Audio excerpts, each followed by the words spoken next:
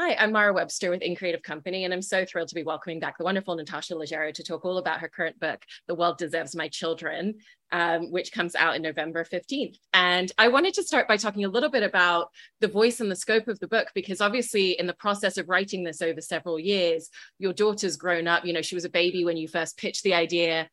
She's now a toddler and has gone through so many different stages and ages with you.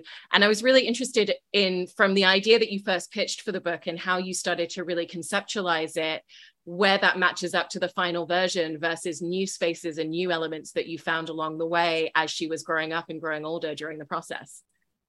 It's really true. When I was started writing the book, I was I was stuffing my boobs full of cabbage to try to make the milk stop flowing because I didn't want to breastfeed anymore. So I'm breastfeeding, and now my daughter is almost 5, and she went from having straight hair to curly hair, and she's got this huge vocabulary. And yes, it definitely shaped the book because so many new things were happening. And then of course the pandemic shaped the book as well, because I was kind of in this concentrated life with my child that I honestly that's not quite what I was planning on signing up for. I was definitely planning on outsourcing, I would say at least 40 to 50 hours a week to someone to help me so I could work. And then the pandemic happened and I didn't get to do that. So I ended up spending all of my time with my child, which was, looking back, was a total gift, because I think for families, the pandemic, in a way, I ate breakfast, lunch, and dinner at a table with my family for 2.5 years.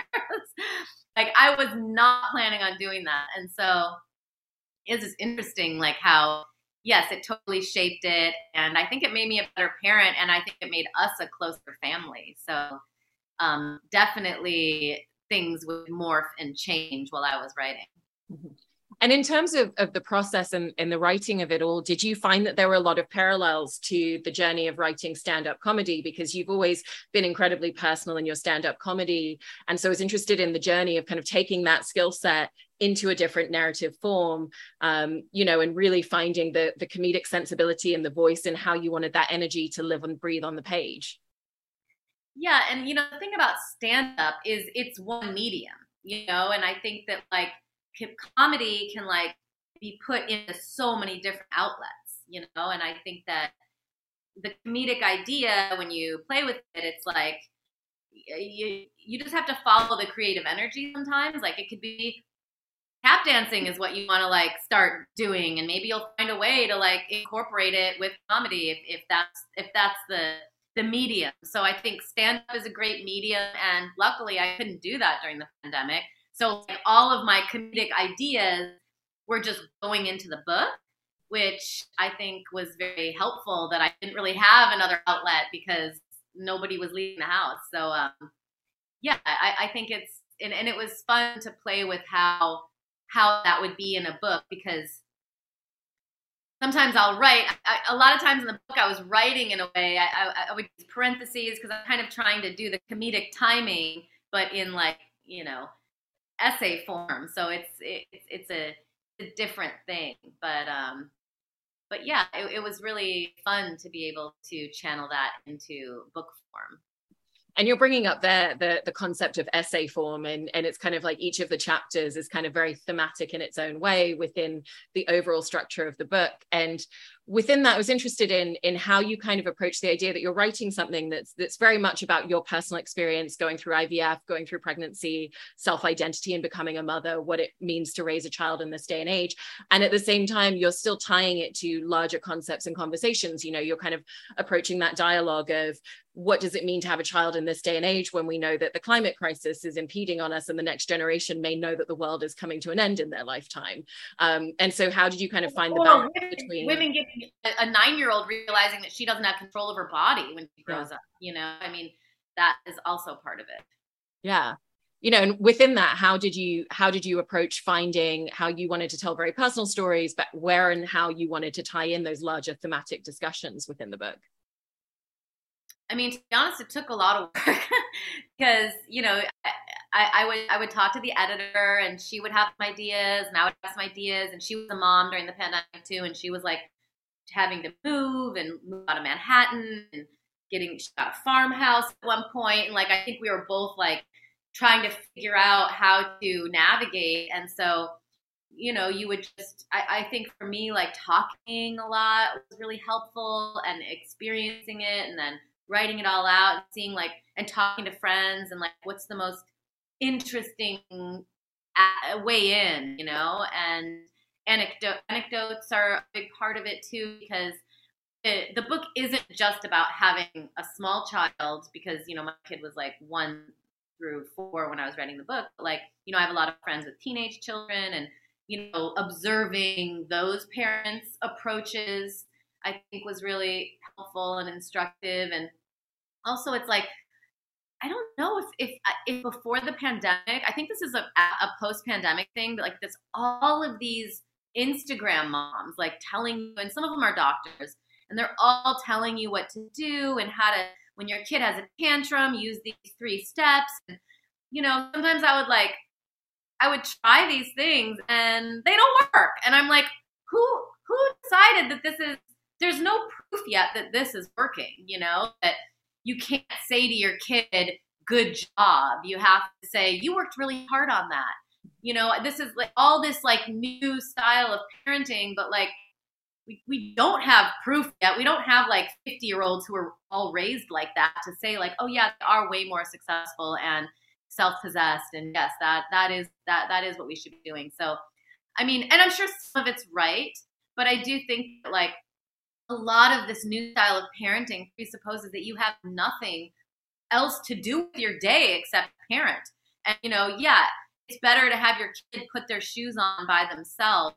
But guess what? I don't have 45 minutes to wait for her to put her shoes on. So I'm just going to be putting her shoes on for her. And I think that like, you know, just kind of grappling with all of the stuff, like what the internet's telling you, and all these doctor moms are telling you how to raise your kid, and then your other friends are judging you, and then your parents are judging you. And it's like, maybe there isn't one right way to be doing it. And I think that like filtering all of this information, and then, you know, filtering all this information through the lens of comedy, and then what I'm choosing to do, I think, you know, it was fun to research and interesting to test. And I think that, you know, I've always been the kind of person who likes to like get all the information and then make a decision. So a lot of it is like gathering information and anecdotes, and, you know, really trying to figure out what the best way is for me, but that doesn't mean it's the best way for someone else. So I think that, yeah.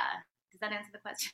It doesn't. And with that idea as well, that there is no one specific right way to parent, you also pull upon talking about your own childhood and how your mother raised you as a single parent in a time period where it was fine to leave your kid in the car for hours. And now you can't leave your kid in the car when you go to the grocery store, and just finding those juxtapositions.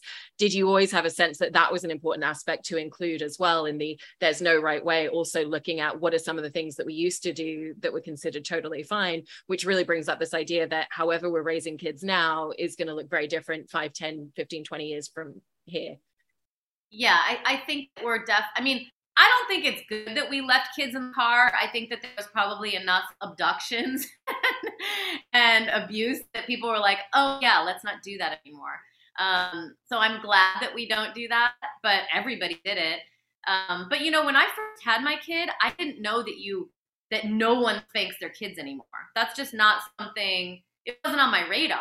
You know, I was spanked and all my friends were spanked. So I just assumed you still spank your kids. But now having a precious, beautiful child, like I would never spank her. And, you know, I think that maybe if she like ran out into traffic and I would like grab her arm and try to like show her that you don't do that or something, but I don't think I would spank her. Maybe I would yell at her or something. But yeah, it's like you really do learn a lot, and the kid teaches you too, because it's like, I don't want to teach her that if she wants someone to do something that you hit them. That doesn't really, you know. So I'm assuming we are evolving as a species in our parenting. So hopefully I'm part of the good part of the evolution of the parent. And in the writing of the book as well, you know, there's obviously anecdotes that are purely comedically based, and then there's also, you know, very personal emotional trajectory of what it meant to go through IVF, what all of those hormones did, you know, what it means to be in a position of having one embryo left that's potentially going to work. And again, you know, you still deliver that with a comedic tone in those moments and in those anecdotes and stories.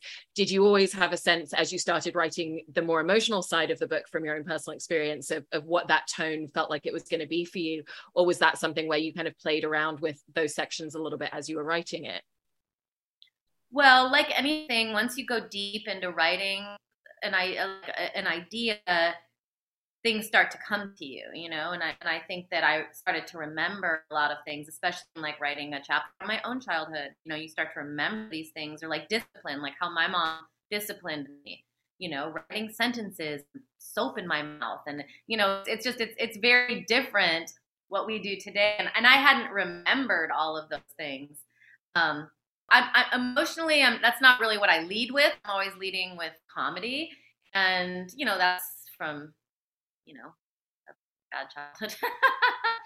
Not bad, but, you know, it's like from, you know, comedians are very specific types of people. Usually stand-up comedians have, you know, maybe didn't get enough love from one parent, and they kind of spent their whole life kind of, you know, managing the emotions of everyone in the family, and like, you know, okay, well, if everyone else is going to cry, then I have to be strong. And, you know, so you lead with the comedy for reasons from your childhood or whatever. But, you know, just thinking about it, I was, before, when I had that one embryo left and I didn't think it was going to work, I wrote a long letter to my husband telling him that I personally I didn't believe that the child wouldn't be mine if we used someone else's egg with his sperm. Because, you know, I said to him, like, you know, yes, Nana's talent for spaghetti sauce might not be inherited in our child or whatever, but it was like, I was never that close with my family, and there was a lot of people with behavior problems in my family, and I really came to a point where I was very fine with not using my own eggs, and in a way that my husband was not. He was like, I don't want to adopt. I don't want to use, you know, you're the person I fell in love with. I don't want to use someone else's eggs. And, you know, I had just already like framed it in my mind in a way that I was like super fine with, and, you know, just trying to express that to him. And I ended up being able to use my own eggs, so that was like very lucky. But I had kind of already gone through that. So I think that just trying to talk about it in a way that was emotional, and, you know, trying to remember all of that too, because I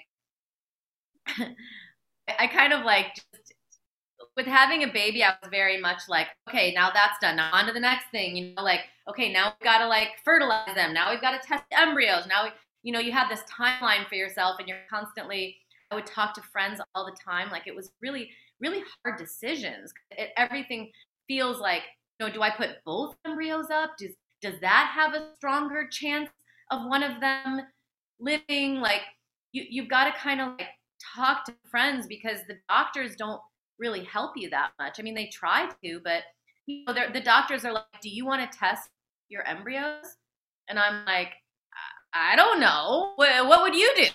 And they're like, well, just so you know, if you test them, they have a, you know, this percentage chance of all dying, but you could have babies with deformities, you know. And it's like, it's really challenging to try to figure out like the mental calculus around like, whoa, I don't know. And you know, sometimes it's annoying. Doctors are just like, yeah, what do you want to do? It's like, what would you tell your child? You know, what would you tell your daughter? I don't know what to do. You're the doctor. Like, how do I maneuver this? And I found just talking to other women, like even now talking to a friend, she was like, in terms of testing the embryos, it's always this hard thing to figure out if you should test the embryos. And then it's like, well, this is kind of dark, but if you're okay getting an abortion down the road, if you have to, because the baby is not healthy, then maybe don't test the embryos. And the doctor is not going to tell you this, but, you know, if you test them, you could ruin a bunch of potential children. because you're testing them, it's very invasive going into the little petri dish. So, that's another way to look at it. So there's just all these different ways of looking at things that doctors won't talk about. Like how do you get pregnant? Like no one's telling you in life, like you got to stick your fingers up your vagina and see what the consistency is. And only those 2 days can you get pregnant.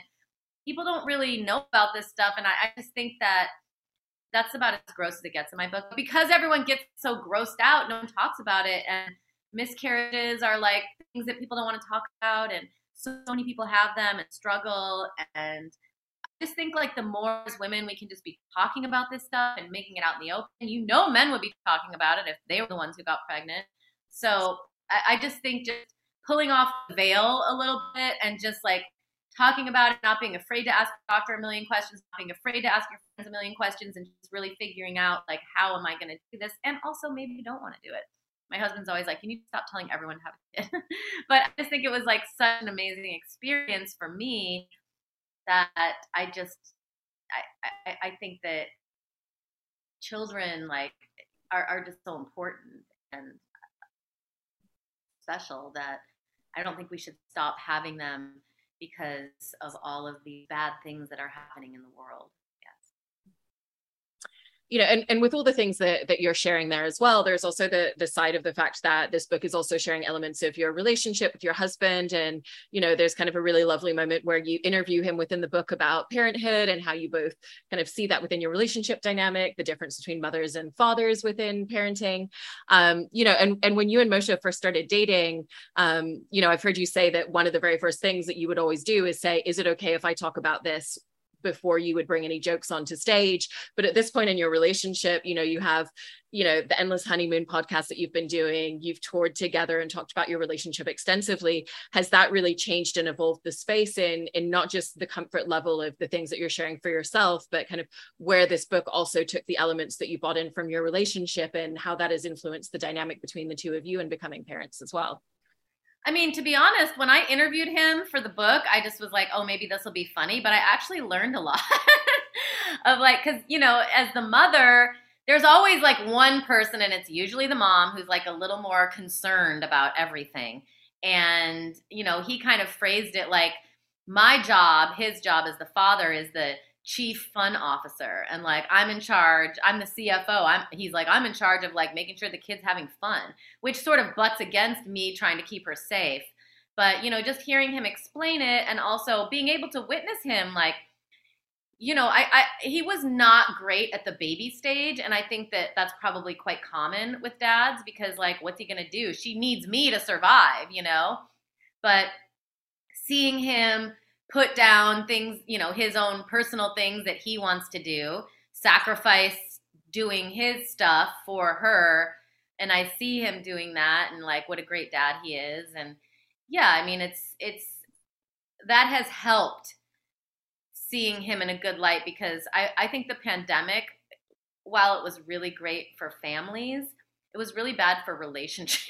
Like, we had never spent that much time together, and I never want to again, like he used to go on the road 3 days a week, and then I would go 2 days a week. And then, we would go on a vacation, and then we'd come back, and I'd be gone and he'd be gone. And, that closing in on like breakfast, lunch, dinner, like every single, grooming, eating chips in bed, not picking up after yourself, like being constantly around this all the time. Like that was very, very challenging. So hopefully I don't roast him too much in the book for that. Because that's kind of what I was going through. That's the thing. You have to kind of like, there is a space when writing a book, because I remember when I learned stand-up, they were always saying like, you want to bring a little bit, you have all your jokes and everything you want to say, and then there should always be a little slice of the pie of like, where are you at right now? Are you in a good mood? Are you in a bad mood? Are you in a stressed mood? Like, just to make it feel present. And I do think like with writing the book, it was the same kind of thing. There's always a little slice of the pie of like, okay, I'm going to talk about freezing my eggs, and I'm going to talk about my husband, and I'm going to talk about, gender, and I'm going to talk about discipline, but I'm also going to talk about it through the little lens of like what I'm going through right now. So definitely the book was shaped by what was happening in my life. And when the two of you are doing the podcast together, you know, obviously there's this very kind of like improvisational, very casual feel to the conversation, but there's also kind of a real structure in place in each of the episodes and kind of thematically what you're talking about, you know, whether there's callers calling in, whether there's emails that you're reading out that you've been sent, whether you have guests, you know, that'll kind of changing and shifting the dynamic. What's the level of detail that the two of you like to map out in terms of knowing what you're going to talk about, some of the spaces that you're going to go into on an episode, versus really also just leaving a lot of the space open to whatever happens in the moment and the spontaneity? You're not going to like this answer, but I would say it's it's almost 100% whatever happens in the moment. But, you know, we've been doing it for a long time, and he's someone who's like, I don't want to know any of the questions. I don't want to know anything. Like, he doesn't want to know anything beforehand. So I'll usually just go along with him. But sometimes I like to know a little bit, you know, but there's a producer who will just set it up for us. And I think we've kind of started doing knowing nothing because that's what he likes. And it works though, because, you know, then it feels very present, and then you're not, because it's you're hearing someone talk about their problems, and then from them talking about it, you've got to come up with what's inside of you that could be a reflection or could help them. And I think that being very present in the moment for that type of thing is ideal. Yeah. And in the book as well, you talk a little bit about how when you first started writing stand-up and getting into the world of comedy, and you were taking classes with Adam Barnhart, that he really was just like, you know, it needs to be your voice, and do whatever you want to kind of bring to the stage in your own personal style, and how that really opened up who you became as a stand-up comedian right from the beginning. But I also love the detailing of your first show, where you kind of wrote out all these different themes and topics, and then would write a page on each, and then kind of hone in on, okay, what really works for the show. And I was interested in how, you know, those early classes with him, and that being kind of how you approached your first show, relates to the way that when you're doing a stand-up and you're writing a whole segment now, you go into the process of writing and creating that thematically again, in terms of just thinking of all the different topics that you want to touch upon. Well, one thing that happened for me with my writing that was really not a good thing was Twitter. So once Twitter happened, a lot of the comic ideas that I would take to Starbucks and write at the top of the page, and then write free form on what could be funny about it, I would just tweet it out and then never revisit it. And so that was a challenge. And I don't use Twitter that much anymore, kind of because of that. So I think, like, as a comedian, you're always changing your approach. At least I am. You're always figuring out what works for you. Even like backstage, Moshe, like when we went on tour together, I'd be backstage just kind of like shut off and just kind of sitting there writing my set list. And Moshe would be like, come on, get in a good mood. We got to go out there. Come on. And he'd always do that. And then for a while I was like, okay, and then try to do what he's saying. And then I realized, I'm like, wait a second, that's not my process. Because I would still go out there and do great. My process is just shutting off and saving it for when I get on stage in the green room, you know. And his process is like, okay, I'm going to start now. And he wants to start like being really exuberant backstage, and that's his thing. So it's like, and he never uses a set list. And I'm always doing, like, honestly, like a half hour before my show, I'm like writing tags and figuring, you know, because that's like the most concentrated I will ever be about that show is like right before it. So, you know, that's a time where I'm like really liking to focus and go over my set. And, you know, I think that like everybody's different, and the more time you spend doing something, the more time you figure out what works for you, and just being really confident in what works for you, and not letting someone else tell you like how you should be approaching it. The whole writing about a topic, that's just literally the only way I could think to write a joke. Like, I'm sure there are other ways of doing it. It's very personal. I mean, some people meet with someone else and talk about jokes and try to like generate punchlines that way. Or, you know, I think that a lot of these Harvard type guys, like, they just like think in punchlines, you know, they can write a joke about anything that doesn't have anything to do with them. Whereas for me, I feel like I have to like live something to be able to write a joke about it, which can be kind of annoying because it takes a while. And in the acknowledgements of the book, you kind of reference that this might be the only book that you write because of how challenging and how difficult it was throughout the journey. What would you say in reflection were the most challenging elements and aspects of trying to write this book? And really, because it's not just about writing it in one pass, it's really about spending several years with it, like you said, and your whole life was evolving and changing throughout that entire time as well. Well, I think as a stand-up comedian, it's the way you think in a joke form is a little more succinct, how economical, whereas like a book is more like almost like an accordion, it's like stretching out. So how can I stretch out this idea, not for space, but for depth? So, there's one point, and I never did this on stage, but where my dentist was like, one child's not a family. You need to have another baby now, and that's just like a funny thing he said, but like, what's behind that, And so when you kind of stretch out that idea, and why is this man telling me this, and what does he think is it, and is it not a family if it's only one child, and, what's his approach? And of course, that's a man's approach to it. And, it's, oh, and wait, why is this man telling me what I should do with his fingers in my mouth? And wait, that reminds me of when the gynecologist had his fingers up inside me and was telling me what I should do. And what's this idea of men in roles of doctor telling me what I should do with my body? And so it's like, by stretching it out, you start to like see so much other stuff. And, I think what I've learned is I want to take that approach to writing stand-up as well, because that's how you get more stuff, that's how you mine for more. So I really love that in terms of details and process, and just hearing all about the journey of writing this book. Congratulations on everything with the book. It's really, really wonderful. And thank you so much, Natasha. Thank you. And I love that you guys focus on the creative process. It's really cool.